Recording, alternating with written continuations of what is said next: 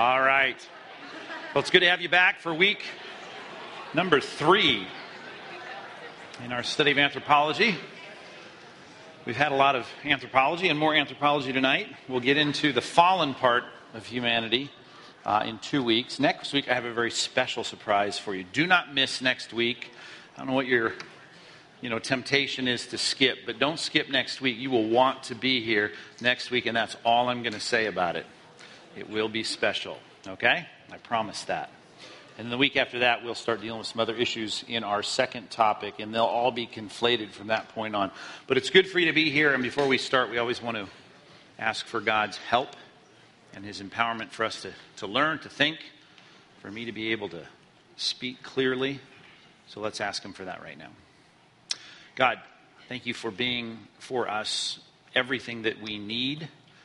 Certainly not all things our flesh wants in this life, but we're grateful, God, that we know that what we have in you as our Father is a provider for all necessary things, and most importantly, the forgiveness of our sins, which most people don't sense or feel now, but one day, when we pass from this life to the next, it will become painfully evident how desperately we need our sins to be atoned for, to be covered, to be redeemed, to have that debt removed.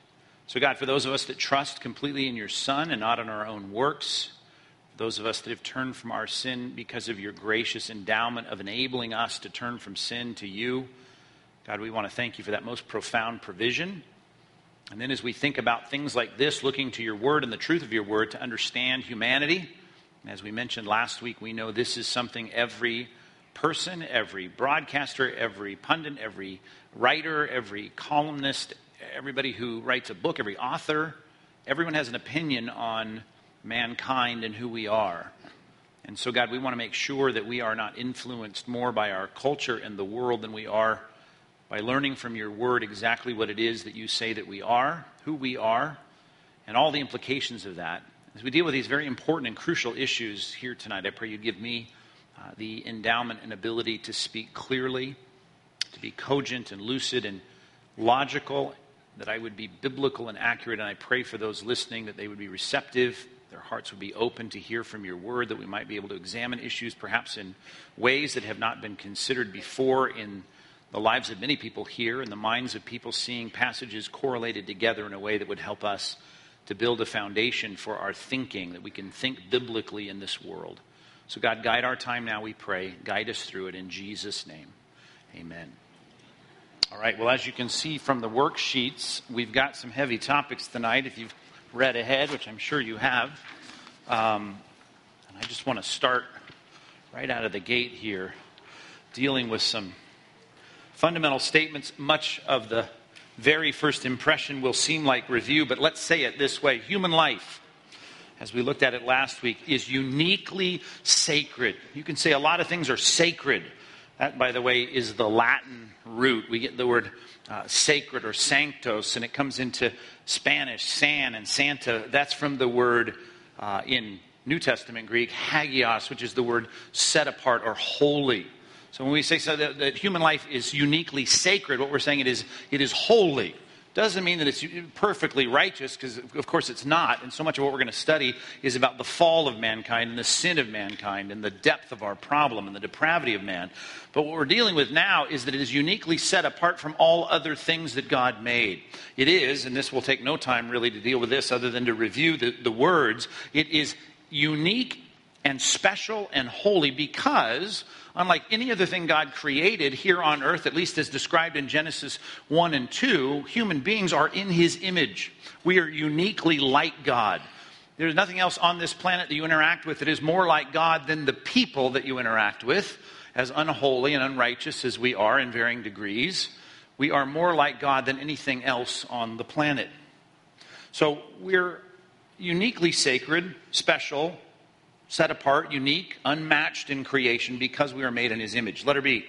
Human life, when we think this through, these are just foundational principles that will guide these very important topics, 3 of them that we'll deal with tonight. Human life is given directly by God. And I wanted to deal with the origin of the soul and all that, but we may have to deal with that later, or maybe I'll just give you a supplement sheet, a paper that I can write on that. But when we deal with the sanctity of life, the sacredness of life, sanctity, sacredness, the set apart, the holiness, uniqueness of life, we go to passages like Acts chapter 17, just by way of summary, and say, okay, when we look at mankind, he is who he is because God is directly giving him life, right? God himself, this is to the professors at Athens in the Areopagus, he gives to all mankind life and breath and everything. And he made from one man and every nation of mankind to live on the face of the earth, having determined the allotted periods and the boundaries of their dwelling places. He is sovereign over it. He administrates it all. He is the God who gives us life. So he is directly involved in giving us life. So if anybody is alive on the planet, they are being sustained by God because God made them to be born from the initial parents that he created. He made from one man every nation of mankind. They live all over the planet, all through time, the places and the times that we live. So God is giving life to those people and sustaining their life. So every human life, see, is special, unique, set apart. And one of the reasons is not only because it's made in God's image, but because God is giving that person life. The very breath that they breathe is a direct gift of God. Okay? Simple enough. Letter C. Sanctity is not measured by performance. And by performance, I mean someone who is able to do something, right, better than the next person.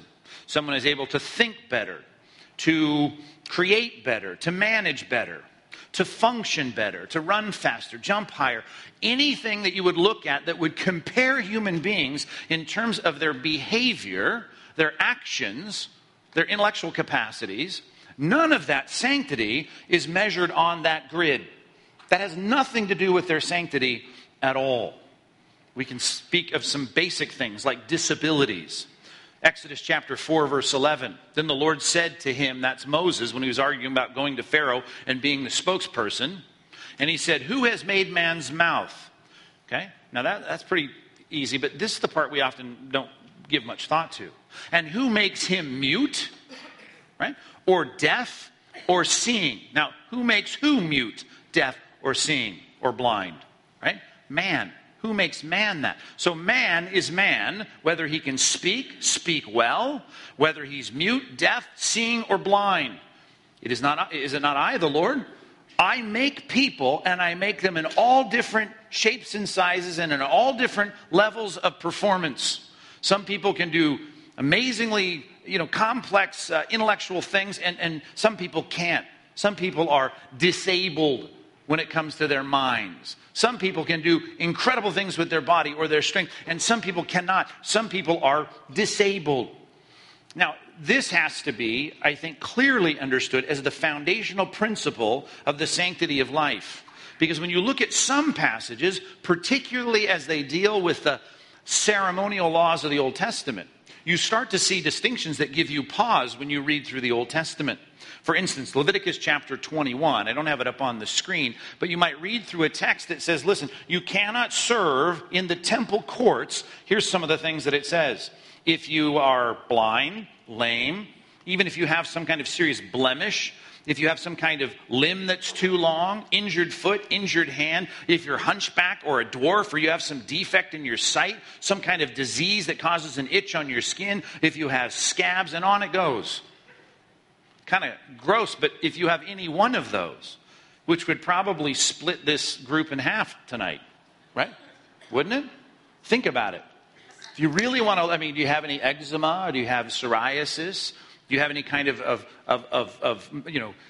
orthopedic problems? Any of that excluded you from serving in the temple courts. And you read that and you can think for a second, well, wait a minute. God is kind of gradating the importance of humanity. See, but that's not the case at all. When it comes to the ceremonial laws, these are issues of role, never of worth. These are issues of function when it comes to God's ceremonies in the temple, and never an issue of the sanctity of their humanity. And that is made clear all around those texts. But in those texts, there were certain things that you could and couldn't do. If you were a Gentile, which was no fault of your own, you couldn't go into certain parts of the Temple Mount. Right? If you were a Jewish man and you had perfect skin and no orthopedic problems and no issues that were listed there, your joints are fine, your body's fine, everything's in shape, but you were from the wrong tribe. You weren't a Levite. Sorry, couldn't serve in the temple. You see what I'm saying? This had nothing to do with the worth of people. It didn't even have anything to do, really, when it comes to grading one person as more efficient or functional than the next. Although, if you are going to serve, part of the ceremony was not only do you have to dress in a certain way, but you can't have these physical problems. But that stands independent to the statement I've just made. Sanctity, the importance of what is honored as made in God's image, has nothing to do with IQ. It has nothing to do with strength. It has nothing to do with agility or performance. God is a God that calls people, whether they can talk or can't talk, whether they can hear or can't hear, whether they can think straight or whether they're blind or whatever the issues are. As a matter of fact, he gives special attention even in the laws that deal with the distinctions of who can serve in the temple, of making sure that you are not in any way taking advantage of someone who has some obvious disability. You shall not curse the deaf. You shall not put a stumbling block before the blind. Why? Because you shall fear your God. I am the Lord. What is that? That's a threat, is it not? If you start picking on people because they're less than you, and you start doing those kinds of things, either to jeer them or make fun of them or take advantage of them, God says, I will take that personally. That has nothing to do, see, when it comes to the issues of ceremony on the temple, it has everything to do with, do you see that all life is, in God's mind, sacred? It has nothing to do with performance. Sanctity, holiness, uniqueness. And I say holiness not in a moral sense, but holiness in an ontological sense. Being set apart as something so important to God that he says, you better watch out or I'll punish you if you mess with it, has only to do with whether you qualify as a human being. Not whether or not you can perform better than the next person or have better health or better ability or better intellect or whatever it might be. Sanctity is never measured by performance when it comes to humanity in the Bible. Fourthly, letter D, people are stewards of life and not owners. People are stewards of life. Now that's a Bible word. If you're brand new to the church, it may be a word you've got to get into your vocabulary. There's no better word for us to think through so many aspects of the Christian life and even life in and out of the Old Testament. The idea of not being an owner, but an administrator, a manager. You don't own it. You're just someone who happens to have a responsibility to affect how it happens, whatever it is, whether it's your responsibility in the church, whether it's the gifts that God endows you with, or in this case, whether or not you're a human being or not. I have life within me. I'm created in the image of God. There are people better than me, smarter than me, stronger than me, but I am a recipient of the life that God gives. God has given me the grace of life. And as someone who possesses that life, I can steer it, I can direct it, I can do things with my life, and I need to always remember I am not my own. And that has nothing to do with the New Testament verses in 1 Corinthians that talk about my redemption because I've been bought with a price. I'm not talking about that. In New Testament terms, as regenerate people, we're doubly his. See? But as just being a person on the planet, made in the image of God, the Bible would be very clear. You're a steward of life. Passages like this would be very pertinent to that statement and that assertion. Psalm 24:1. The earth is the Lord's, right? That makes sense. He made it. And the fullness thereof, the world, and now this is a personal pronoun, those who dwell therein. Everyone on the planet belongs to God. Now, you can make this statement that sounds a lot like 1 Corinthians, and you are not your own. It's making that statement. But let's just draw it to the conclusion to make sure that everyone realizes that if you are a recipient of the life that God gives, you can steer it, you can direct it, you can choose to think because you have that ability that's in the image of God about whatever you want. You're directing that. You're able to make decisions because God is volitional. You reflect his volition in that regard. You have will and you can choose to do things, but that is not your ability. And that is not your possession. It is your stewardship. You get to, because God grants you a stewardship to think, to create, to manage, to do whatever it is that you do. But you are not your own. See, even that one statement, I guess there's so many implications to that. We're going to look at 3 topics tonight. But when it comes to that, think of how different that is than secular anthropology. Right? You are your own. Right? This is your life. You spend it your way. That has nothing, there's no equivalent to that thought in the Bible at all. The Bible is very clear. The earth is the Lord's, the fullness thereof, the world and those who dwell therein. So you belong to God. Psalm 103, that is by virtue not of redemption, but just by virtue of him being creator. You are his not just because he redeemed you. That makes you doubly his. You are his by virtue of him being creator. Know that Yahweh, the Lord, is God. He's in charge. It is he who made us. We are his. See, we're his because he made us. We are his people and the sheep of his pasture. The sheep that's not their land. They just eat from that land. They're not even in charge of deciding where they go ultimately. They're led by a shepherd. All of the picture of being a sheep, that's the most dependent animal in their society, their economy, their agrarian economy. And that's how he equates us, as people that are complete stewards of our own lives. We're not possessors of it. We're not owners of it. We only possess it as a stewardship. E. Therefore, these are what our three topics are going to touch on. Destroying innocent life is prohibited.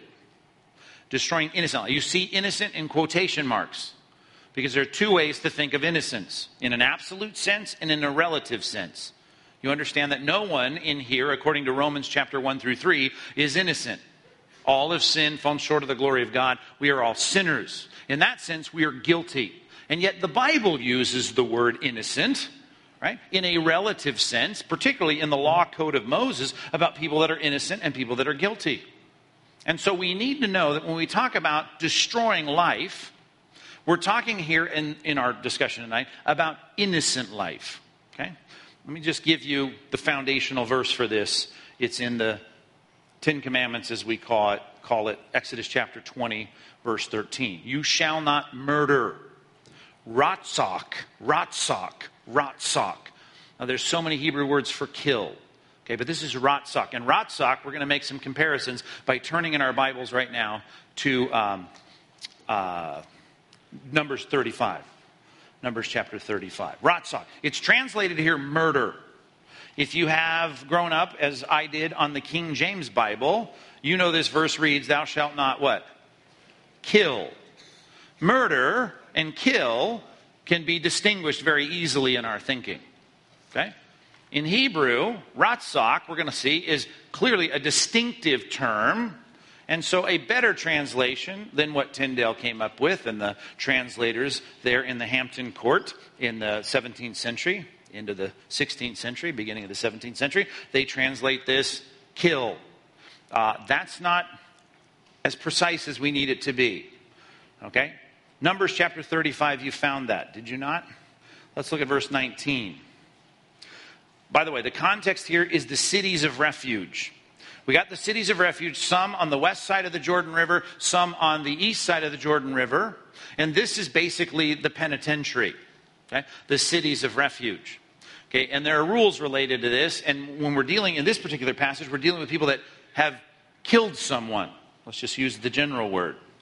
When you kill someone, right, you are going to be killed. Now, if certain conditions are met. Now, the difference between what we see in Romans 13, when we are an organization under governments, we are not a nation, right, but we are an international organization living among nations, is that we recognize the God-ordained structure of human government, as Romans 13 says, and there are very, express and detailed ways, even in the Greco-Roman world, to get justice, avenge justice, or here's the word, execute justice when someone has wrongly and unjustly killed someone. Okay, let's use the word murder. Then there are ways that they are executed. In the tribal mentality, I shouldn't say mentality, in the tribal economy of coming into Canaan, into the promised land, if someone killed your spouse unjustly with malice and aforethought, as we'll see, then there is someone called the avenger of blood. That's how this text starts, verse 19. The avenger of blood. That's someone in the clan, in the family, who has a vested interest in the person that died, who's now going to come and kill you. And there are rules about when he can and cannot kill you. See, it's not some, firing squad. It's not somebody flipping a switch in San Quentin. It's the family. It's the people who have a vested interest in the lost life. Okay, now look at this text. The avenger of blood shall put the murderer to death. Okay? The murderer. There's the word we see in Exodus 20:13. He has done something that fits that definition. And so when the avenger of blood, who's going to mete out justice in this case, meets the murderer, right, he shall put him to death. Okay? If he's pushed him out of hatred or hurled something at him, lying in wait so that he died, or in enmity struck him down with his hand so that he died, then he who struck the blow shall be put to death. He is a murderer. The avenger of blood shall put the murderer to death when he meets him. Okay, murder, someone who did not deserve to die, who was hated. Now he's innocent in a relativistic sense. He was murdered by someone, right? Now he's going to have his life snuffed out by the avenger of blood. Okay? Let's just start there. I'll come back to that passage. But go on to verse 22 now. Verse 22, and let's introduce a new Hebrew word here.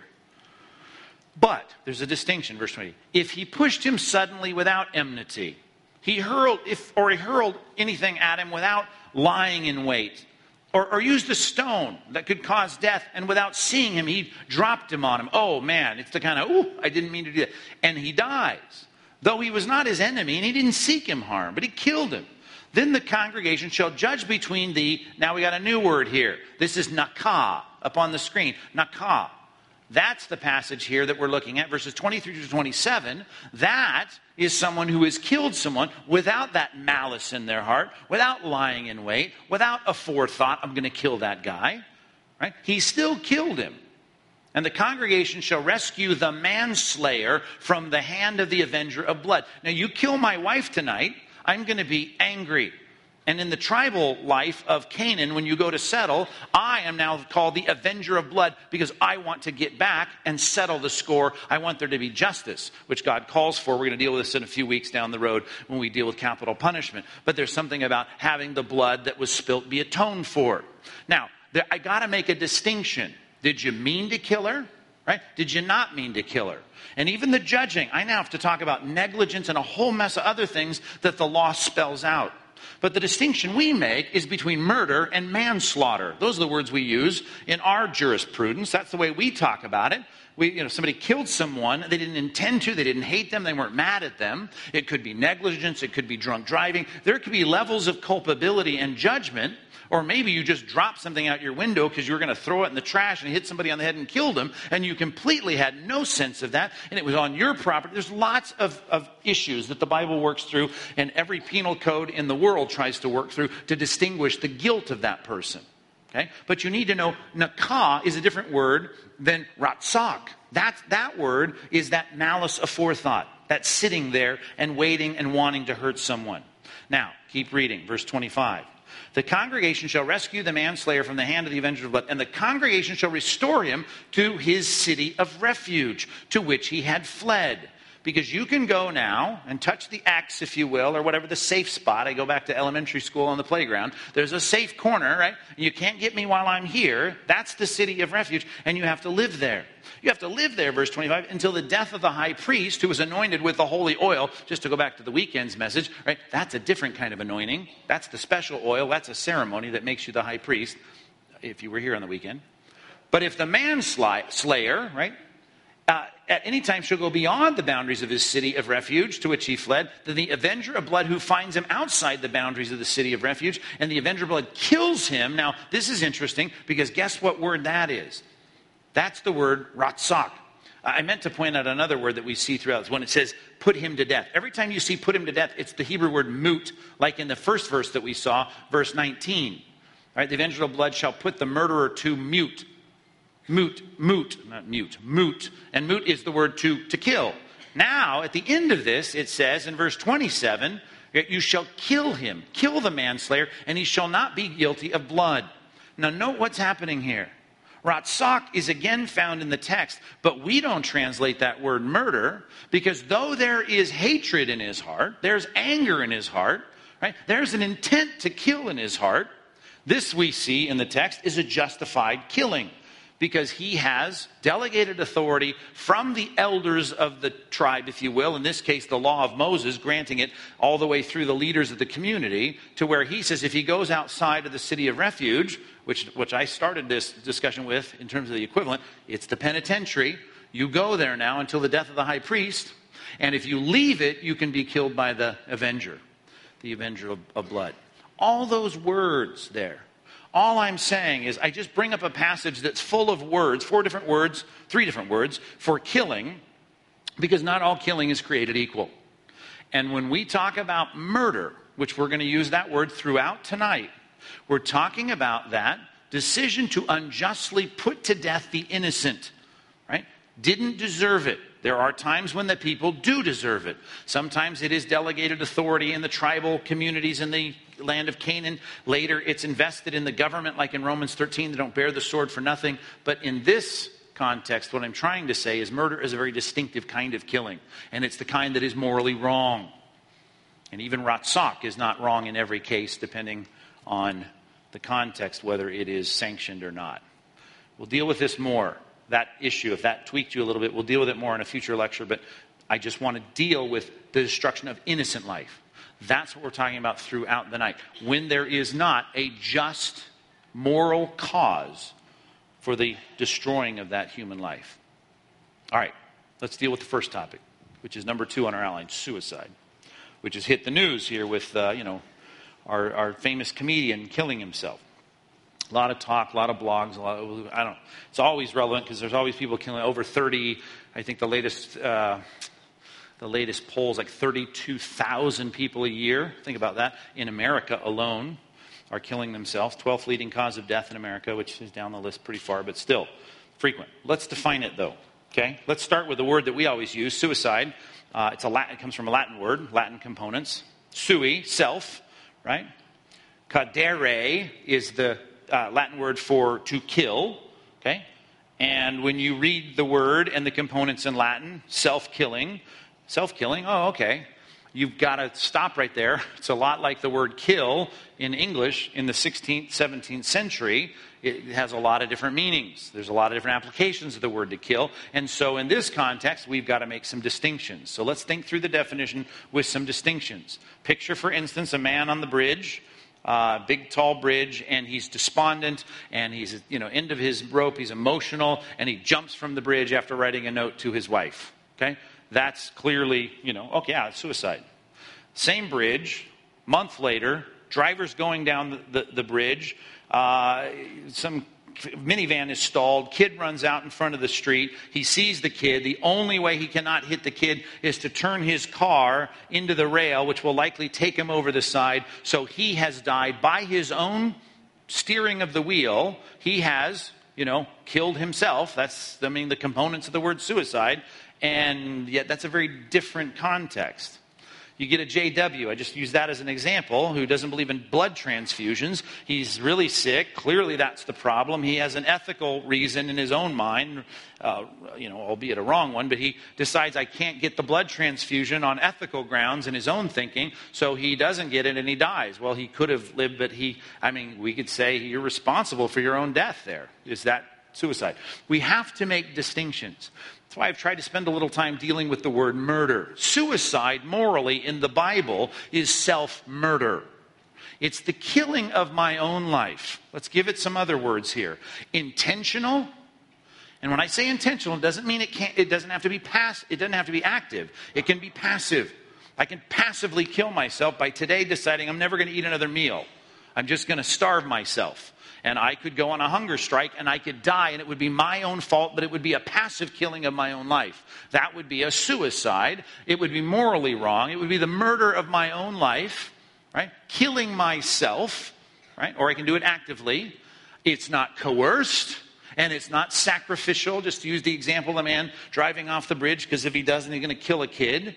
This is the moral decision to take my life. Innocent life. I'm not convicted of a crime. I'm not the executioner in my own trial. I am either passively or actively murdering myself. Which, by the way, very important way for us to look at this. as we hear about suicides and the way our whole society has shifted to a therapeutic understanding of everybody's decisions being victimized, everybody's got a syndrome or a disorder. And if you use the word and the definition that I'm giving you tonight, self-murder, you've got a little different view of that. We'll deal more with that, but let me give you a couple biblical examples of classic self-murder. 2 Samuel 17:23, Ahithophel in the coup d'etat that took place in David's kingdom, you might remember, it was a really rocky road. We kind of picture him as the boy kills Goliath and he kind of rises to the throne. What a twisted and, winding road it was to be settled in the kingdom. Even if he gets to the throne, there's a coup d'etat by his own son, Absalom, you might remember. And Ahithophel was one of his trusted advisors, and he chose wrongly in the split of the kingdom. And he went with Absalom. And then he goes with Absalom, and he knows he's blown it with his old boss. And as he goes to consult with Absalom, he ends up being, one-upped by other advisors, and he's not trusted. And that's the short, Cliff Note version of it. But he ends up realizing, I've cut ties with the right team, the moral team. I'm now on the losing team, and I'm not even honored in the losing team, and they didn't take my counsel, which is how this is the impetus for his suicide. Ahithophel saw that his counsel was not followed by Absalom, so he saddled his donkey, he went home to his own city, he set his house in order, and he hanged himself. I'm on a losing team, I made some stupid decisions, I backed the wrong horse, I don't like my position now, I'm not even honored in my job, I'm going to go home, I'm going to set everything in order, make sure my will's the way it needs to be, and I'm going to kill myself. And that's what Ahithophel did. That's a classic example of taking your own life, not under coercion, in this case actively by hanging yourself, not in some act of personal sacrifice for the life of someone else. Ahithophel. Another example would be the classic one that you probably thought of first. After throwing the pieces of silver into the temple, he departed. He went and hanged himself. Who's the he in this passage? Right? He's despondent over what he's done. He knows he's done wrong. He's overwhelmed with guilt and despondency, and he gives back the blood money, and he kills himself. 1 Kings 16, verse 18, another example of this, Zimri. This is a really bad time in the history of Israel, and Zimri, the last king, sees that the city was taken. He went to the citadel of the king's house. He burned the king's house over him with the fire, and he died. Starts a fire, kills himself in the fire. Zimri says, what future is there for me? The city's taken, he's done. Kills himself. Murders himself, takes his own life, made in the image of God, makes that decision. Now, with that understanding of what suicide is, if I ask myself the question, well, is it okay for me to commit suicide? Well, you'd have to misunderstand a few things about you being a steward of life and not the owner of life. It's not yours to give, it's not yours to take.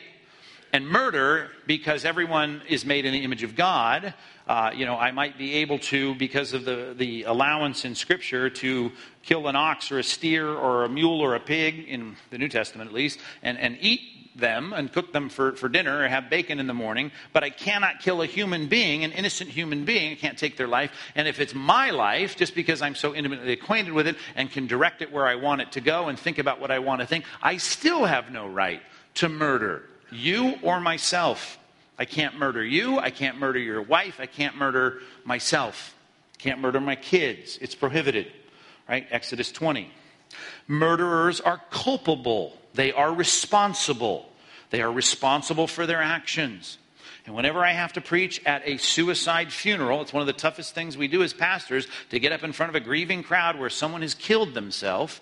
I always have to make clear in those funerals, as nicely as I can, in soft tones and all the rest. But I want to say, hey, we've got to recognize the responsibility the person bears. The myth in our society is the ones that kill themselves are not responsible for killing themselves.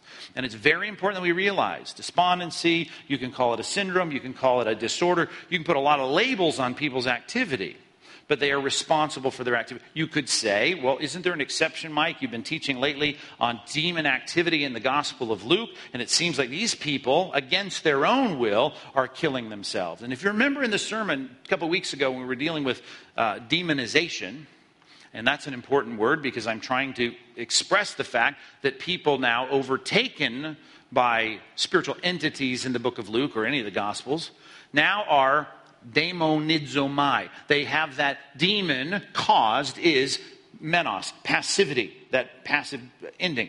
They have in their own lives actions that they do not initiate, saying things that they don't want to say, throwing themselves in the fire, cutting themselves with stones. And I made a statement real briefly, and I would have to go back to the Angelology series that we dealt with to say none of that, when I made this statement real quickly, none of that is without personal culpability. If not at the moment, back earlier in the process. And we made that distinction. And I'd have to prove that to you biblically, but and there may be exceptions to that. All I'm telling you is the general teaching of the Scripture on this, that even when you reach that place, you can look back somewhere on the deviation to follow a path that you made decisions that took you to that end. Now, I can't argue that right now, but I can tell you murders are culpable. And I say that maybe you've had a suicide in your own family. They're culpable. Family members and friends are not culpable. It's another thing I always have to say at funerals for suicide self-murderers. I have to say no one is responsible but the person who does it. You are not responsible. There's a lot of survivor guilt when it comes to, people who commit suicide. And I can't be clearer about this, that there is no responsibility borne. I like to put it this way. There are a lot of things that may explain someone's suicide. See, but there's nothing that excuses it. It is an action of personal responsibility. And therefore, you may say, well, I was a real jerk to the person, then they went and killed themselves. Well, you may have been a jerk to the person, and it may have been part of the reason, but it certainly is not something that we create as an excuse. Everyone makes decisions. And if you look at people making decisions that are sinful, you can see as many people, or usually thousands, exponentially more people that have the same prompts in their lives that don't make the same decision. Right? And that's why the defense in court about someone's childhood or upbringing or their past or they were beaten as a child, and you say, well, how many people were that don't choose this result? That's a whole other series of lectures, and perhaps we'll get to that if we have some extra time in this series. But the jurisprudence and the psychological definitions of people's responsibility is so skewed today, everyone gets off from being responsible, which is really an assault on the dignity of mankind, made in the image of God, responsible for our own decisions. Murders are culpable. If you grew up in a Catholic home, under Catholic teaching, I'm sorry for that, first of all, because there's so many things that will lead you astray in thinking through sin, just as a topic. We may have to touch on this again later in our series when we deal with sin more specifically. But when the Catholic Church takes sin and divides it into two categories, venial sin and mortal sin, and says the serious sins are felonious sins, right? They're felony sins, and then there's misdemeanor sins. And if you die with misdemeanor sins on your account, well, then that's okay. They can be dealt with in purgatory. But if you die with felony sins on your account and you haven't done anything to deal with those and rectify those, if there's not been penance appropriately done, or depending on the era, still in the catechism, the confessions that's been done, the things done to make this right, the dispensing of grace through the sacraments, if that has not taken place after the felony crime, which in this case is what's called mortal sin, then there is no hope for you. You will not go to heaven, right? You will go to hell, and there'll be no hope for you. So they take self-murder. And I guess if you're going to gradiate sins, I'm all with you. That's a felony sin. It's a big sin. But when you take mortal sin and define it and say that needs some kind of penance or there can be no rectifying of that sin, it makes a mockery of the cross and the finished work of Christ. If you are, in fact, a real, genuine Christian, which may be called into account because, if you're a Christian, you shouldn't be a murderer, right? But perhaps there is a Christian who's genuinely converted, who in a moment of despondency kills themselves. If you think like a Catholic, then there's no hope for you. And all I'm saying is what matters is the profession of faith, the trajectory of fruit, the evidence of that faith in life, not that last decision that the person made. Although, what I'm looking for, and I hope you are too, is a rich welcome into the kingdom, as Peter wrote, and that ain't going to get you one, right? If your last act on earth was one as serious as murder. All right. But murders are culpable. There's more we could say on that, and I've tried to speak on that at other times. But loved ones are not. It is a sin. People are responsible. It's not the unpardonable sin. It's a serious sin. Suffice it to say that much tonight. And let me say this. If you've thought about suicide, I understand that. Everyone, I suppose, at some point has thought about it, and some people have even dwelt on it. And a lot of that comes from despondency. We don't like the pain. And at some point we say, I want the pain to end. And I know one way it could end if I weren't here anymore. And all I want to say is that's a very normal feeling. You're not alone. Everyone feels that at some point to some degree. Godly people get despondent. They can be despondent. They can feel despondent and have periods of serious despondency. I talk about Ahithophel. I talk about Judas. Now, those are bad guys in the Bible. Here's some good guys. Moses. Moses is a guy who is hailed as the greatest prophet. Whenever someone gets in Moses' face, God is quick to defend him. He says, listen, I speak to him like a friend speaks to a friend at the tent of meeting. Now, this is all an analogy, of course, but face to face. He's my tight friend, God says. It's an amazing, that's Mike Fabar's paraphrase. That's an amazing thing. Here is a godly man. And yet in Numbers chapter 11, verse 15, in the midst of a really bad day, he says, if you treat me like this, God, kill me at once. If I find favor in your sight, God, if you want to grant me a request, if you want to answer one of my prayers, answer this one, that I may not see my wretchedness. What does that mean? Kill me. I want to be done with this. I don't want to have to go through this. I don't have to look in the mirror and think about all that's happened and the failures in this situation. Kill me. Moses felt that way. Elijah. 1 Kings 19:4. After this great victory over the prophets of Baal, he's running from Jezebel. You might remember he went by himself about a day's journey into the wilderness. Now you think, well, that's not 10 minutes. That's not an hour. A day, you're in the middle of nowhere. You drive, all day somewhere into the middle of nowhere. Even that says something about his mindset.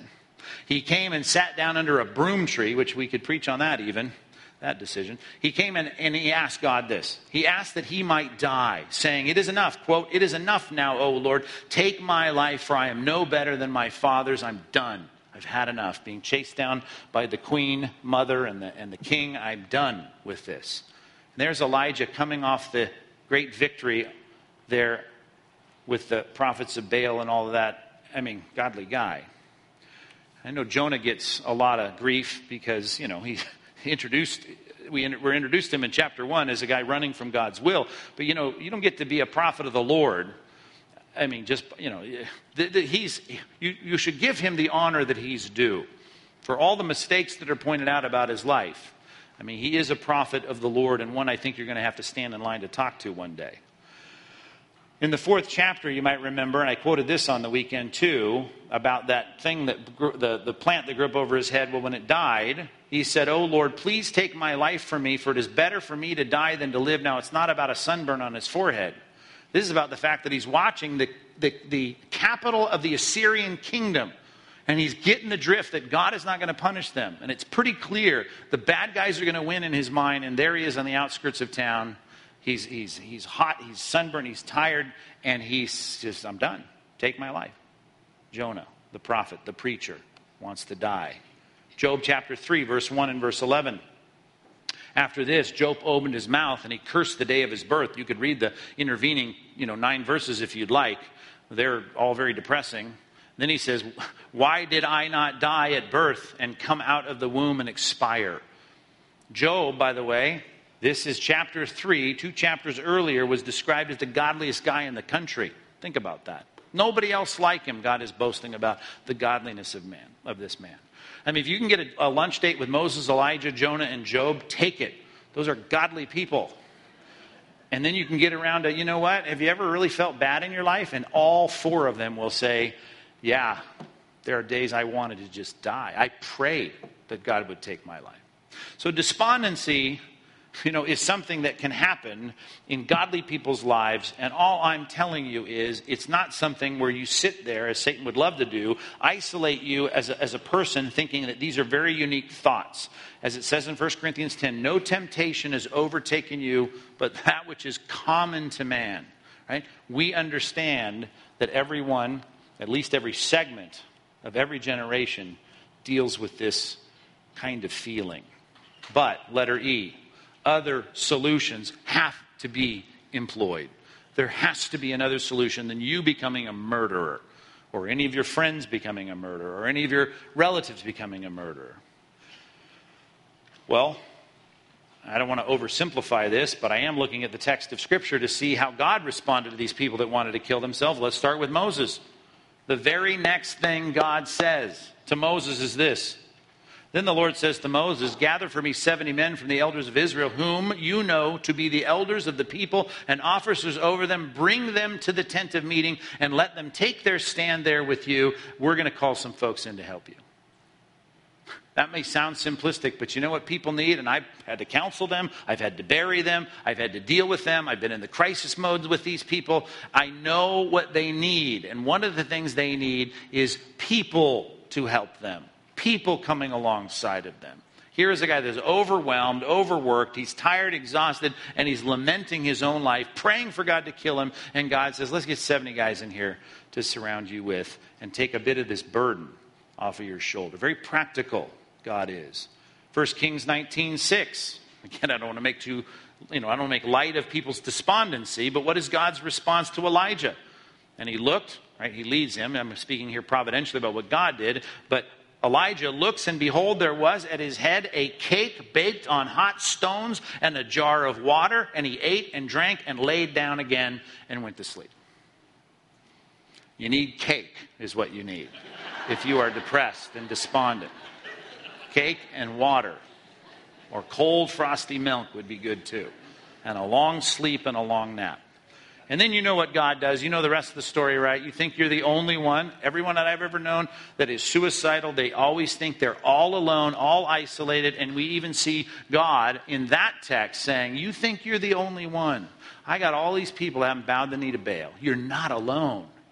There are people like you that are committed to the same things you are and grieve over the same things that you grieve over. And they hate that Jezebel is on the throne just like you do.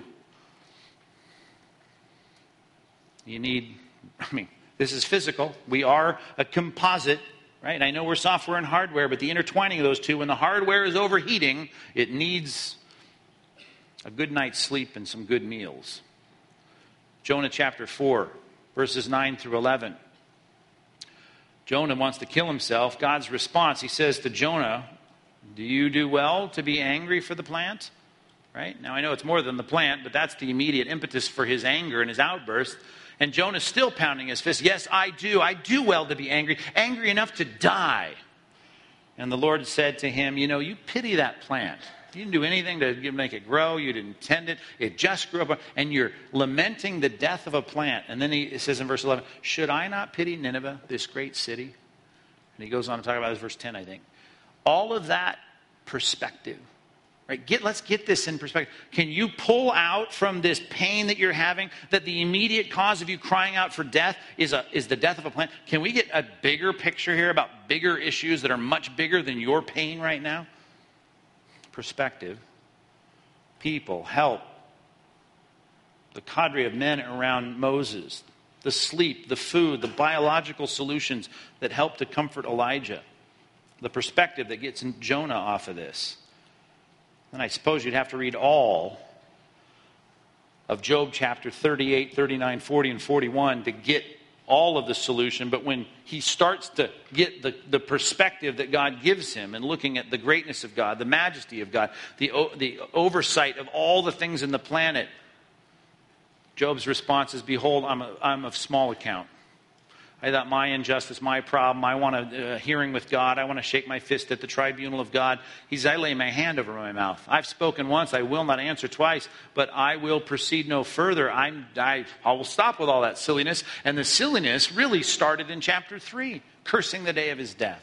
That's where he took the turn and the downhill run. And God, in the end of the book, brings him back and says, get some perspective here. Let's get your pain and the injustice of your life in perspective. And he goes all the way to talk about creation and the moon and the sun and snow and wind and animals and the Leviathan. And he says, come on, look at this.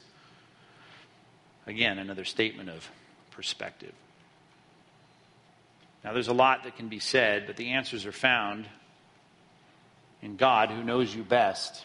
You need help. You need to not suffer alone. The people that you know that are despondent, they need people. They need help. They need biblical guidance. They need people to give them some help. Even in Elijah's case in 1 Kings 19, perhaps even there are issues of medical concern they need. I get that. Biological and spiritual. But other solutions have to be employed, not becoming a murderer. Let's talk about euthanasia on the back. All these fun topics. Suicide. Euthanasia. Some definitions real quick. This one, again, who can understand the English language? I don't know, but sometimes these words come from Greek. Sometimes they come from Latin. This one's from Greek. Ooh, if you've studied Greek, even basic Greek, you know that component, that element of a word. That's good. Like a eulogy. Logi, you know that is a word. A eulogy at a funeral, as long as we're talking about death, is the good word that's spoken. Ooh means good. Good. Right? Thanos, the Greek word, Greek root for death. Thanatos. Thanos, death. Good death. Okay, now let's understand what we're talking about here.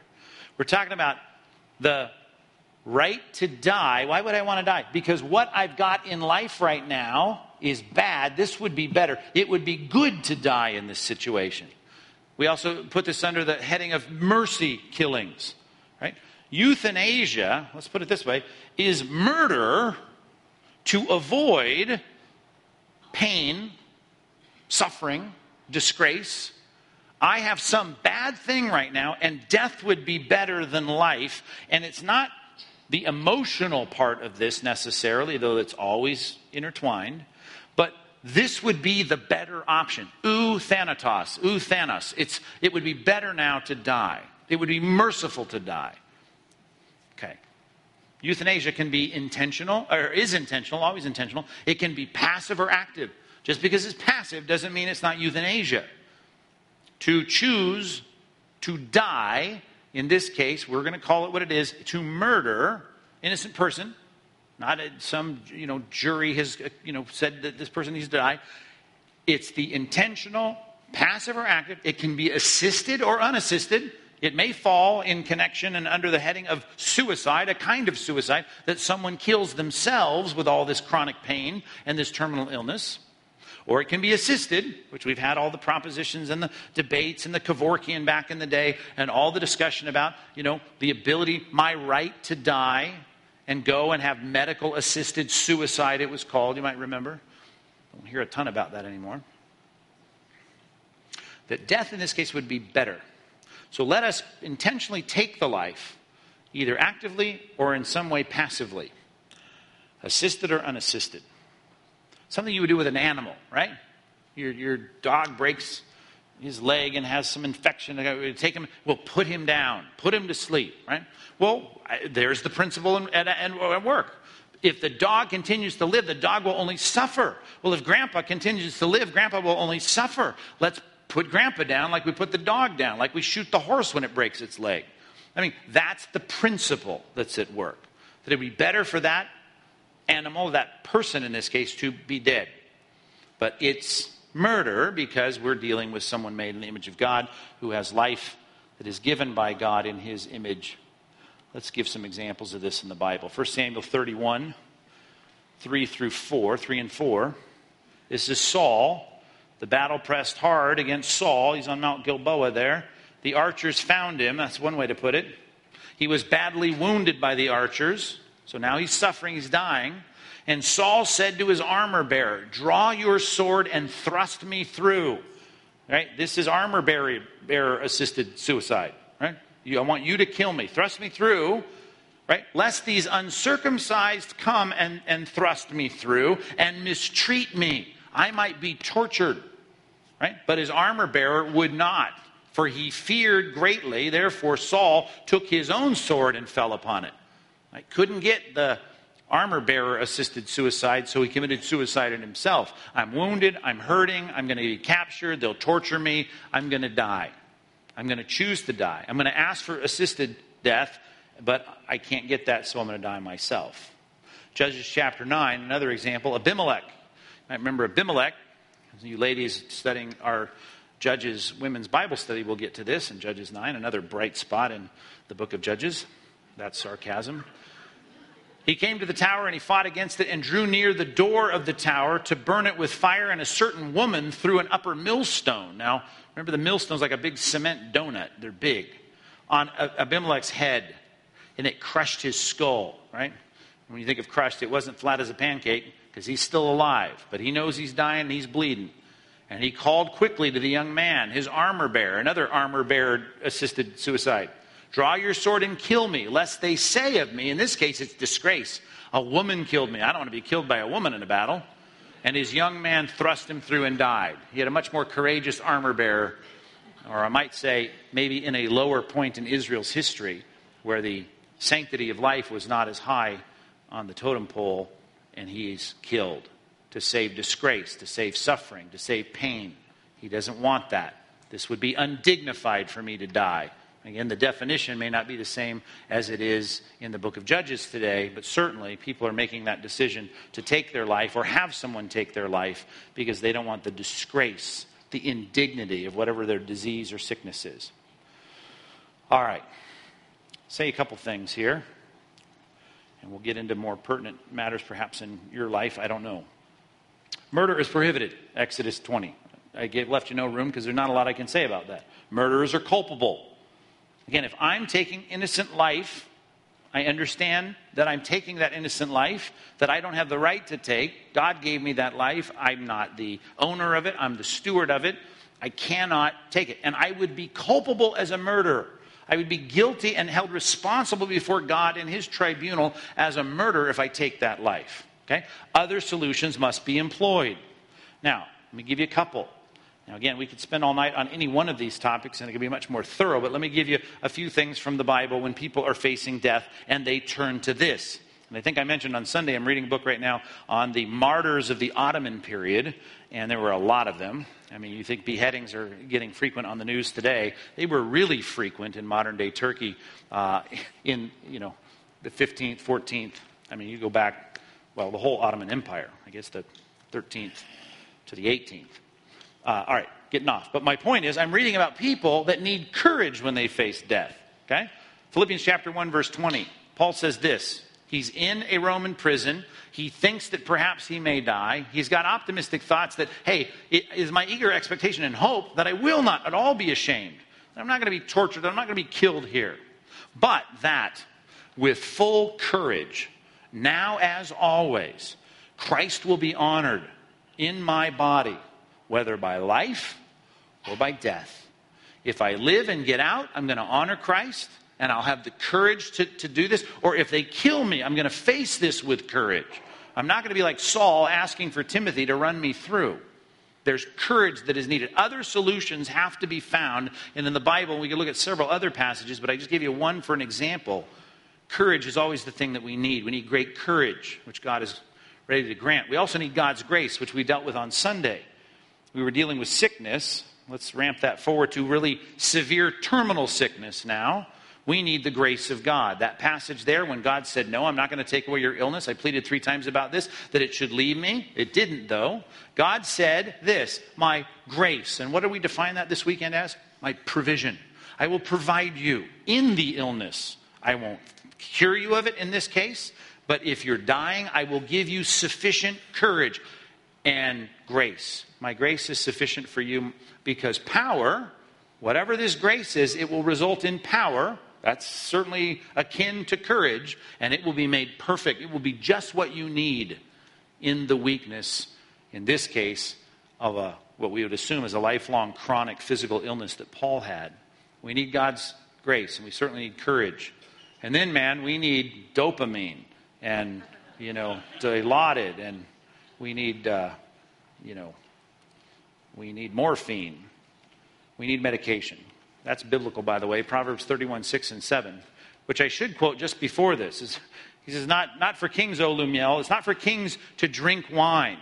Remember that passage? Why? He says, because it's not for kings to drink wine. It's not for rulers to take strong drink, lest they drink and forget what has been decreed and pervert the rights of the afflicted. Man, you want to stay away from the alcohol. That's the comment here in Proverbs 31. And then it flips it around and goes, oh, but there's a very important use for this. Give strong drink. You want to talk about the strongest alcohol of the 10th century BC? Well, we know when to use that. Give it to the one who's dying, right? To the one who's perishing. And wine to those who are in distress. Let them drink and forget their poverty, and let them remember their misery no more, right? In terminal illnesses and difficulties where you need courage and God's grace and God's provision and God's strength, you also, I hope, have access to medication. And even if it's, Whatever it is, you get what you can get to dull the pain. And that's good. And we live in a day where we got better things than giving you a bottle of whiskey when you're dying. We give you Dilaudid or some other strong opiate to help you through it. All right. You doctors can fill me in with a longer list of words. I said dopamine. Well, you need that too, but that's a natural element. All right. E. Let's make a distinction, because this is, I'm sure, something on your mind. Here's one distinction I need to make very clear. Life support decisions. We live in a very unique time where, when we started in Genesis, we are said that we are to have dominion over the earth, and we are to subdue it, we are to control it, we are to manipulate it, so we can make iPhone 6s, and we can, make respirators, and we can make, paddles that will zap hearts back into beating. All of the things that we've made here, right, rightfully used, I trust, are all for good. It's all a part of God's plan. The thing is now we've done really well with a lot of these things, not as well as sometimes we think, but sometimes we are in situations where we can, let's think of this scenario, artificially maintain a life. We can do some things to keep that life going. Those lungs wouldn't breathe on their own, but we can put Dad on a respirator, and we can keep those lungs pumping. We can't he can't digest food or eat food, but we can put something in his arm here. We can put an IV in, and we can give him nutrients. And so we can artificially feed, and we can artificially keep the body moving. And when you think in those terms, I'm thinking also, I'm trying to set a scenario for you, a setting. I'm thinking of someone who's got an illness that is, not by your opinion, but by informed people, it is terminal. We're past the cancer treatments now. We're past any kind of operation. We have an illness, and it's moving to death. It's terminal. This is going to end in death, and I say that in terms of an informed opinion of someone who I hope has been to medical school and actually did well on his or her tests. And they would say, an informed opinion would be death is imminent. Which, again, I don't want to always defer everything to quote-unquote professionals, because people were making death decisions without all the contraptions, just by understanding enough about life and experience to say this is terminal and death is imminent. Either way, there's the setting I'm talking about. And you can say, well, he's saying all these things about euthanasia, better to die. What about in those situations? Life is artificially maintained, illness is terminal, death is imminent. Then we get into the category of what is often called extraordinary measures. Okay? There's where the choices come in. Extraordinary measures. This is like, the DNS orders, the do not resuscitate. The living will. You probably have a power of attorney living will. Some Christian groups now like to call them the will to live legal documents. Whatever it is, this is where we have to make decisions. And many of us, try to make these ahead of time in our trusts or our wills or power of attorneys that we put together, or, file things with our physicians. But the point is, are we involving ourselves in euthanasia when I envision an illness that is terminal and death that is imminent, and I've made a decision to not resuscitate myself or my spouse or my parents or my grandparents? Is that euthanasia? A couple things. We need to weigh these things. Biblical revelation, first of all. And we've made very clear from the very beginning, life is a trust, life is a stewardship, life is a gift, life is sacred, life is given by a unique, special endowment of God. It is not an animal. It is not a thing. It's not a plant. It's not a tree. It's not a rock. This is human life, and it's unique. So I'm always in favor of life. When the preponderance is, 51-49, I'm always in favor of life. I want to do what I can for recovery and restoration and wholeness. Okay? But when informed opinions, real legitimate informed opinions say this is terminal and death is imminent, and you can even in your wills and trust decide what kind of time frames those are. Imminent in what? By professional opinion. 2 weeks, 1 week. What does that mean? then when do I pull the respirator? And when do I make a decision about, feeding tubes and all the rest? Okay? I think you have to, as unpleasant as it sounds to some theologians, you have to weigh natural revelation in all this. Natural revelation should give us some sense of what death is, how death works, how the terminal part of death, comes to bear on every life. Now, here's the thing, not all of us are around death, like we would have been 100 years ago in the animal world or in our families, right? It's a much more clinical and swept under the carpet into the corners of the world. But the idea is you should have people with some awareness of that, whether it's hospice or your pastors or your doctors. Doctors who I hope are in favor of life. And like I said, at least guided by biblical principles of the importance and sanctity of life. That's where we want to make informed decisions about what am I doing here in fighting natural revelation about terminal sickness and artificiality of bringing life beyond what makes any sense in terms of what life would normally do. If I don't resuscitate, right? And this person dies, would I be, if I did resuscitating over and over? These are decisions, and I don't want to, and I could, but I don't want to give you some criteria or tell you what my documents say. I think you need to make those decisions with pastors and doctors and hospice nurses or whatever it might be to say, okay, I'm not violating any biblical principles here. I recognize something about natural revelation and death's imminence and death's insistence and death's force. And I've weighed that in the situations that I envision ahead of time or when you're in the middle of it. And I know us pastors have to be there many times in those situations when you're quote unquote having to pull a plug or take someone off of life support.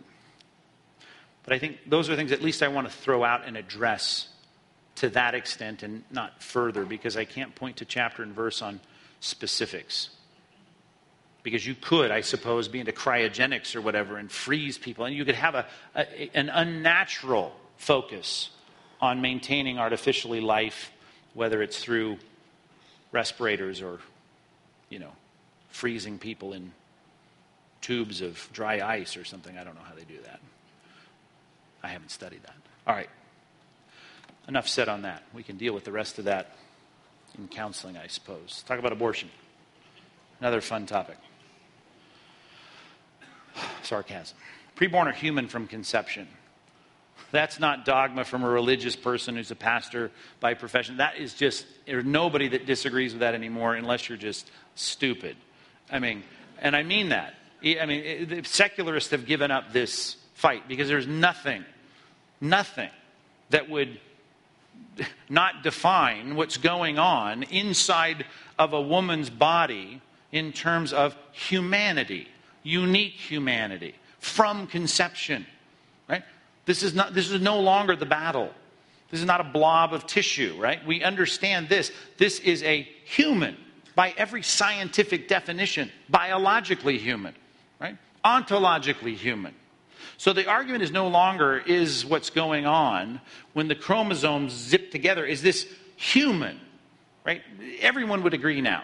And I mean it. Liberal theologians, ethicists, doctors, this is human. See? So the artificial distinction, and now I'm in the realm of debating people, the artificial distinction is, well, it may be human, but it's not a person. Okay? So here's my contention. Preborn are human. I don't have to argue that because there's nothing you could not prove in any format that this is not human life. It's human life. It's even independent human life. Right? There's no doubt about it. The question is, are we dealing with a human person? Okay? My assertion, again, I'm teaching biblical anthropology, is that preborn babies, right, fetuses, if you want to call them that, are persons from conception. Okay?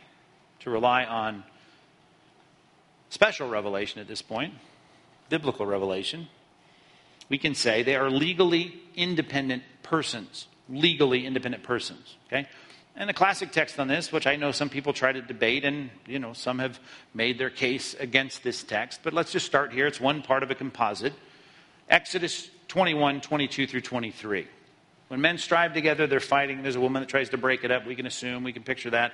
Hits the pregnant woman so that her child, right, her children come out, but there is no harm, right? There's no further harm. This is premature birth. This is how most would read this. The one who hit her shall surely be fined. I mean, you've caused the problem here. And the woman's husband shall impose on him, right, as the woman's husband shall impose on him, and he shall pay as the judge is determined, right? But if there is harm, right, then you shall pay life for life, limb for limb, right, tooth for tooth, eye for eye. There's the lex talionis, as they call it in Latin, the just response. If you've killed the child, then you must be killed, which is consistent with everything in the Old Testament and even in the New Testament when it comes to the sanctity of life. Okay, we could go further on that, but I'm rushed for time, so let's keep going. When you look at what the Scripture says regarding people, persons then, I believe, are persons from conception, not only because they are treated in the law code as independent legal entities, but because we see God directly creating them, speaking of them as direct personal creations. Note the pronouns. As the psalmist says, again, we'd have to go back to bibliology if you are a skeptic on these topics and know that we're dealing with God's revelation to man with his imprimatur on it, proven to be the Word of God. Here's what the Word of God says. When it comes to the person, right, reflecting here under the inspiration of the Spirit on his making, you formed my inward parts. You knitted me together in my mother's womb. My frame was not hidden from you when I was being made in secret, intricately woven in the depths of the earth. Your eyes saw my unformed substance. In your book were written, every one of them, the days that were formed for me, when as yet there was none of them. You made me before I was born. Here were my, parts coming together, intricately woven together. You saw my unformed substance. In other words, I have an unformed substance. These are pronouns of personal personhood. Right? Personal pronouns because they're persons. And they are as yet unformed. They're here described as substance, but they're also couched in this phrase as directly created by God. The person. We're interacting with persons.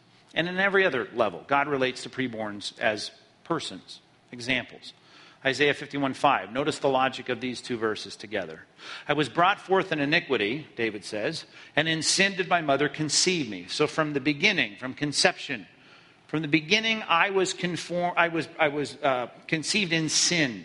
Okay? That doesn't mean his mother was, cheating on her dad. That's not the point. That's not what happened. We're talking about the problem, because he's talking about how he has committed sin, and because of his sin with Bathsheba, reflecting on his own sinfulness, saying, man, I was a sinner from birth. Well, look now at this text in Romans 5. Juxtapose these two verses.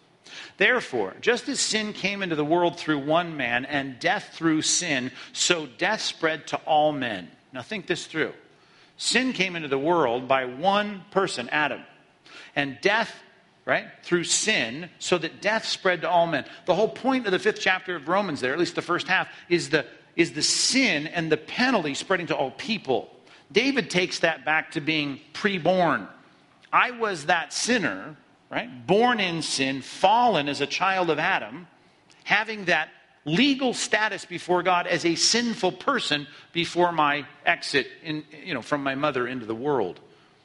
That's relating his legal, spiritual status as a sinful being. We even have a characterized aspect of his life prior to birth. Luke 1:13 through 15, which I preached on, well, it's been a long time now, I guess, over a year ago. The angel says to Zechariah, don't be afraid, Zechariah, for your prayers have been answered. This is the father of John the Baptist. And your wife Elizabeth will bear you a son, and you shall call his name John. And you will have joy and gladness, and many will rejoice at his birth, for he will be great before the Lord. But he must not drink wine or strong drink. That was the Nazirite idea. He'll be filled with the Spirit even from his mother's womb. And it goes on to describe the activity of the Spirit within John. When Mary gets with Elizabeth and leaps in her... here is this dignified, right, think about this, connection of the third person of the Godhead, saying to indwell a child, in this case, and I know it's a special case, there's no rules for this in the normal, Christian, don't think your preborn child is filled with the Spirit. But in this case, John's filled with the Spirit, has effects of that prior to birth, and all of that here, as God describes someone who's not even born yet, not even seen the light of day, not even fully formed in his mother. Describing him as a person. Judges 13, 3 through 5. The angel of the Lord appeared to the woman. This is Samson's birth, you might remember.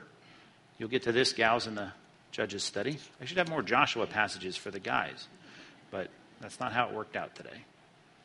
And he said, behold, you are barren, you have borne no children, but you shall conceive and bear a son. Therefore be careful that you drink no wine or strong drink, right? And eat nothing unclean. Nothing. This isn't because of fetal alcohol syndrome, right? It's very low alcohol content, by the way, in the Old Testament. What's the point? He's going to be a Nazirite, much like John the Baptist, right? Very special, set apart, devoted to God. One of the signs of that was you didn't drink any alcohol. And in this case, clearly, you shouldn't eat anything unclean, ceremonially unclean. For behold, you shall conceive and bear a son, and no razor shall come upon his head. For the son shall be a Nazirite to God from the womb, and he shall begin to save Israel from the hand of the Philistines. Now, you've got a child who's in the womb. And God is saying he's a Nazirite from the womb, from that period of his life. Therefore, mom, you can't do things that the Nazirites are not allowed to do. Right? It's granting in the discussion the dignity of the child as already a Nazirite. Therefore, mom, because you're housing this child, you got to keep the Nazirite rules while you're pregnant. Just another amazing connection of God treating preborn people as individuals, even holding them to the rules of the Nazirite vow via the mother by proxy. Jeremiah 1:5, of course, these are classic texts you would expect. Therefore I formed you in the womb. God says to Jeremiah, I knew you. Before I formed you in the womb, I knew you. Before you were born, I consecrated you. I appointed you a prophet to the nations. I set you apart. I knew you. I consecrated you before you were born. Galatians 1:15. Paul speaking of God in his own life, but when he who had set me apart before I was born and who called me by his grace, ... That's just an interesting phrase. Had set me apart before I was born. A lot like Psalm 139. Before any days were ever out there, he had designed them all, but now describing this person as though he's I'm describing this fetus, if you will, as though he's a person. God relates to the preborn as persons. One more. Natural revelation has made this clear. And again, I don't want to make too much of natural revelation, although whenever we see natural revelation come to bear on these topics, it is interesting to see that we are the weirdos at the end of the 21st century. In the beginning of the 21st century. We're the weirdos because this has been clear and made clear in, you name it. I go back to Hammurabi's Babylonian code. This is 1750 years before Christ, right? In the Mesopotamian, between the Tigris and Euphrates, here's the empire Babylon. The code of Hammurabi, right? Detailed punishments, much like Exodus did, for causing a child to miscarry in someone. You have some altercation with a mom who's pregnant. If that child is born dead, miscarries, you are held morally culpable before the law. The Persians also come along later under the reign of Tiglath-Pileser, and he prescribed penalties for women who chose to abort their babies. If they did whatever it was intentionally to abort their children, they would be culpable and guilty before the law. Babylonians and the Persians were certainly not looking to the Jews to figure out their morality. Natural law had made this clear.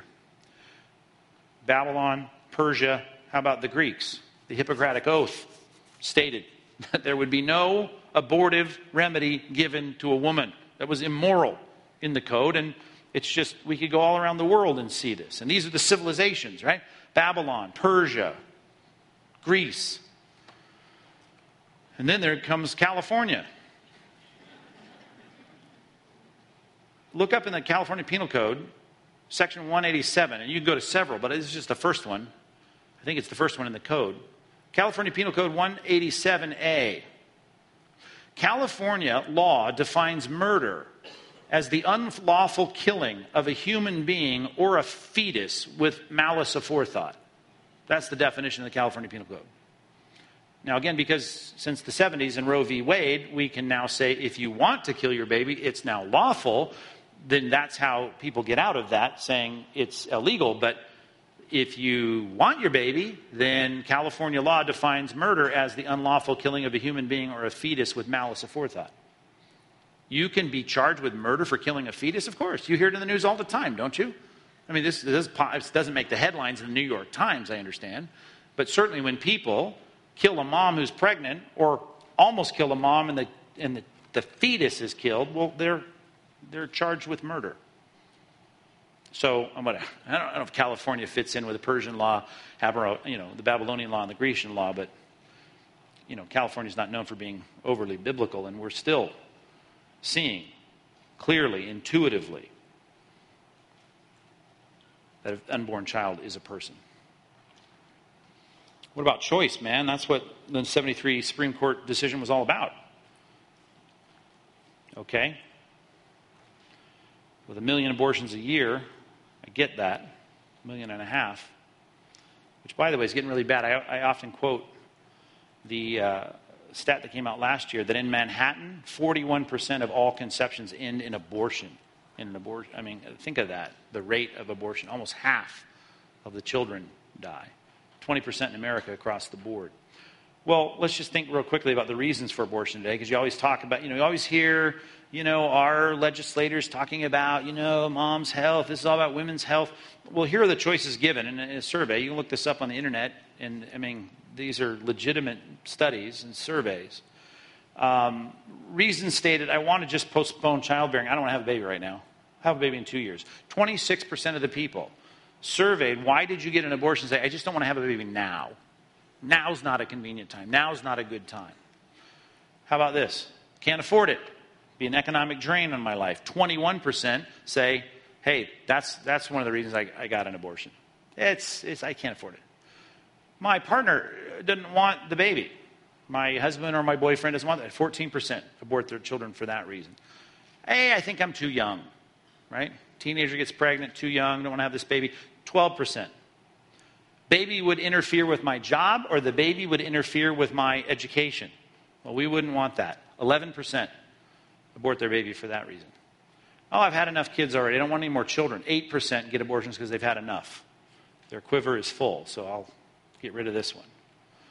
Problems with fetal health, okay?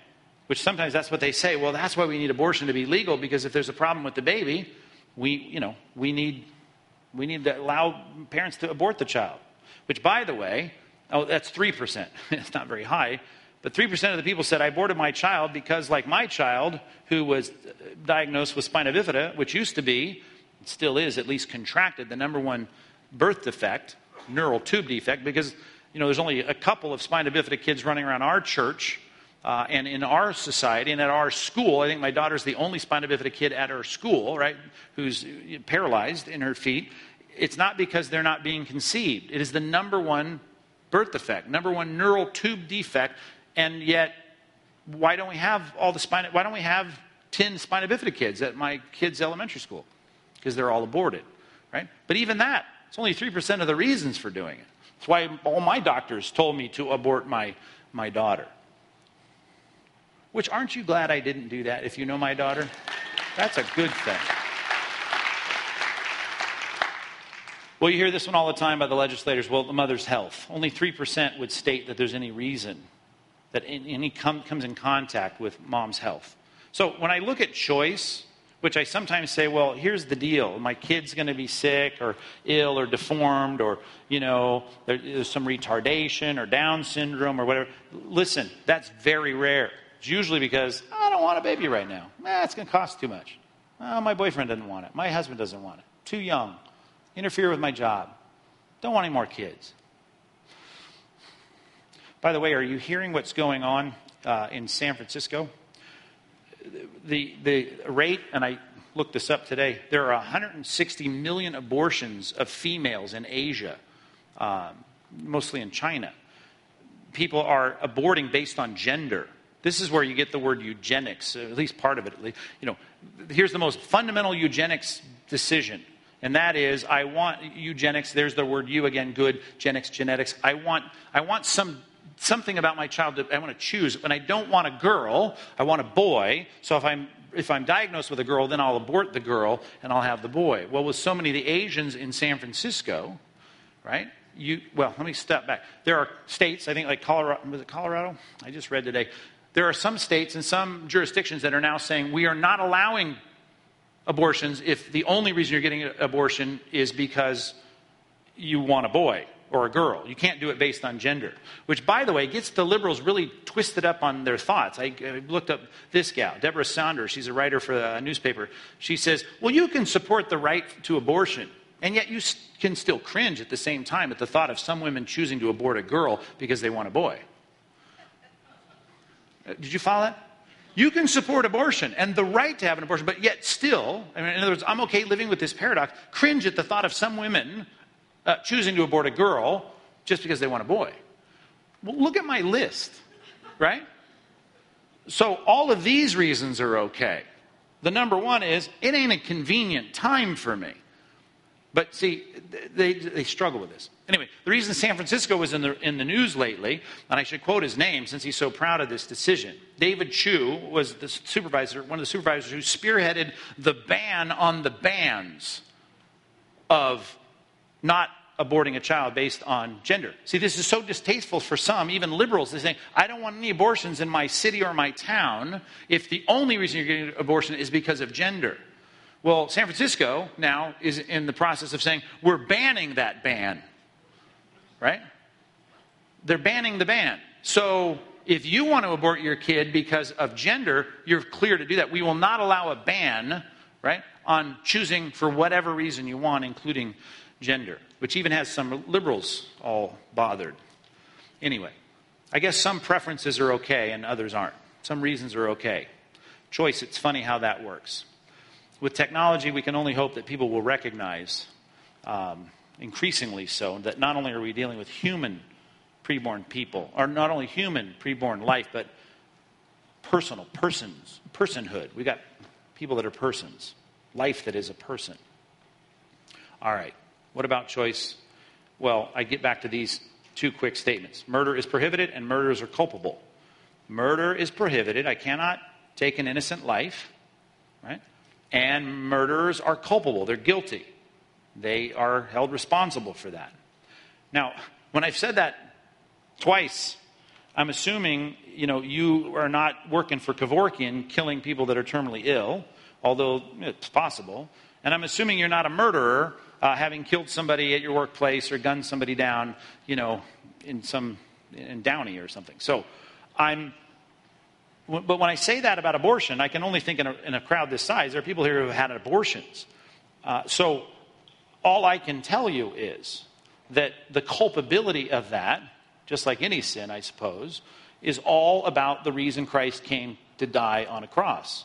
Right? Not to give you license to do things like commit murder, but if you have committed murder, like the Apostle Paul had, to be able to say, Christ's grace is bigger than my sin. 1 Timothy chapter 1, verse 12, I thank God who's given me strength, judged me faithful, and appointing me to his servant. Though formerly I was a blasphemer, a persecutor, insolent opponent, I was shown mercy, right? Even though I acted in unbelief, he said. The grace of our Lord has overflowed to me. It's a trustworthy statement. It is deserving full acceptance. Christ came into the world to save sinners, of whom I'm the foremost, but I've received mercy for this reason, that in me as the foremost, Jesus Christ might display his perfect patience as an example to those who would believe on him for eternal life. So he picked people like Paul, who were out there having people killed, writing decrees and heading to Damascus to kill more people, so that murderers could recognize that if you have murdered your child, that there is grace and forgiveness that's bigger than all your sin. And I don't have time to massage that into your mind, but I trust you know, and you've heard me preach enough on the grace of Christ. There's got to be other solutions. They have to be employed. Matthew and John, come help me out here for a second if you would. Thankfully, at our church, we have tried to employ some solutions, and one of them is Compass Hope. And I want to just have every table get one of these if I can. And I'd throw them to you if this were a youth event. But since your dexterity may not be what it ought to be, I will just have my sons pass these out. Although, you guys can have one here. There you go. Compass Hope. Just quickly, don't throw them, but toss them gently on the tables. Yeah. Take a few of these, if you would. Compass Hope is our new ministry to try and do something to help people through their situation, to allow people to be talked out of abortion, to have them understand what's going on. I say that, I probably shouldn't have said it that way, but we want to save lives. And so we've got Compass Hope. It's a website. If you haven't been to it, you should go to it and check it out. It's very simple. The great feature of Compass Hope is if it's 2 a.m. and you log on to, you don't have to log on, you just browse to compasshope.org, and you're pregnant, you're a teenager or a high school student or whatever, and you want to talk to somebody, you will immediately, at that website, you'll be able to chat with someone at 2 o'clock in the morning, or be able to have that become a voice call and discuss your quote-unquote unplanned pregnancy with someone from our church. And it's women who man this, so you're not going to get, Pastor Elliot or Pastor Mark talking to some 16-year-old about a pregnancy. But it's all the gals in our women's ministry who are part of this, and we're trying to do what we can, at least here in South County. So take the card. If ever you're in a situation where you can use this card and just hand it to someone who's in a situation. Now, I know that's such an unlikely event for most of us. We don't run into people every week who have unplanned pregnancies and don't know what to do. But I pass out thousands of cards here tonight just in hopes that maybe, we can save a child or two. Because there's this huge word that is so important if you can't handle the baby or it's the wrong time or you're too young. It's called adoption. See? And that's what we would love to see happen, is babies born and adopted into solid homes with moms and dads. So there's got to be other solutions, and of course there are. And I wish any one of these topics could have been a whole session, but we have so much to cover this year that abortion, euthanasia, and suicide had to go together. Now that may sound like you don't tell your coworker, what would you do? I went to church last night. Would you study abortion, euthanasia, and suicide? It's going to sound bad, but I hope you're going away equipped and maybe even in some strange way encouraged about the sanctity of life. Let's pray together real quick, and then Hunter's got a quick announcement, I think. Let's pray. God, thanks for this group. Do pray for this ministry that we have, just thinking about abortion. I know there's so many abortions in our culture, and even here in Orange County. It's happening all the time. I pray somehow you might providentially direct some of us to cross the path of someone who's in that situation, thinking about, planning on an abortion, be able to intervene, stand in the gap, redirect, save life. That would be good. And God, all of us are going to think about our own demise, and for many of us living in this culture, it may be that we end up on a gurney, on life support. Help us to think carefully through those decisions about do not resuscitate and all those extraordinary measures, and put that to rest in our own minds before we face it or have to face it, or my loved ones have to face it. And God, suicide, we all struggle with difficulty and depression, some greater than others. They reach places of despondency. I just pray for them to have hope. I know it's very practical, the things we looked at, but you're very good at responding to your servants who feel that way and bringing what they need to bear in their lives to pull them out of that. So God, I pray that no one would feel alone in the midst of their emotional pain. That you'd let them know that there's no temptation that's unique to them. They're all common to people. And so let us realize we're not alone, and help us, God, to make it through life. I know every day is not going to be happy, and for many people, most days are sad or difficult. But allow us to recognize, as we've seen even with physical problems, that we need to face the world with courage.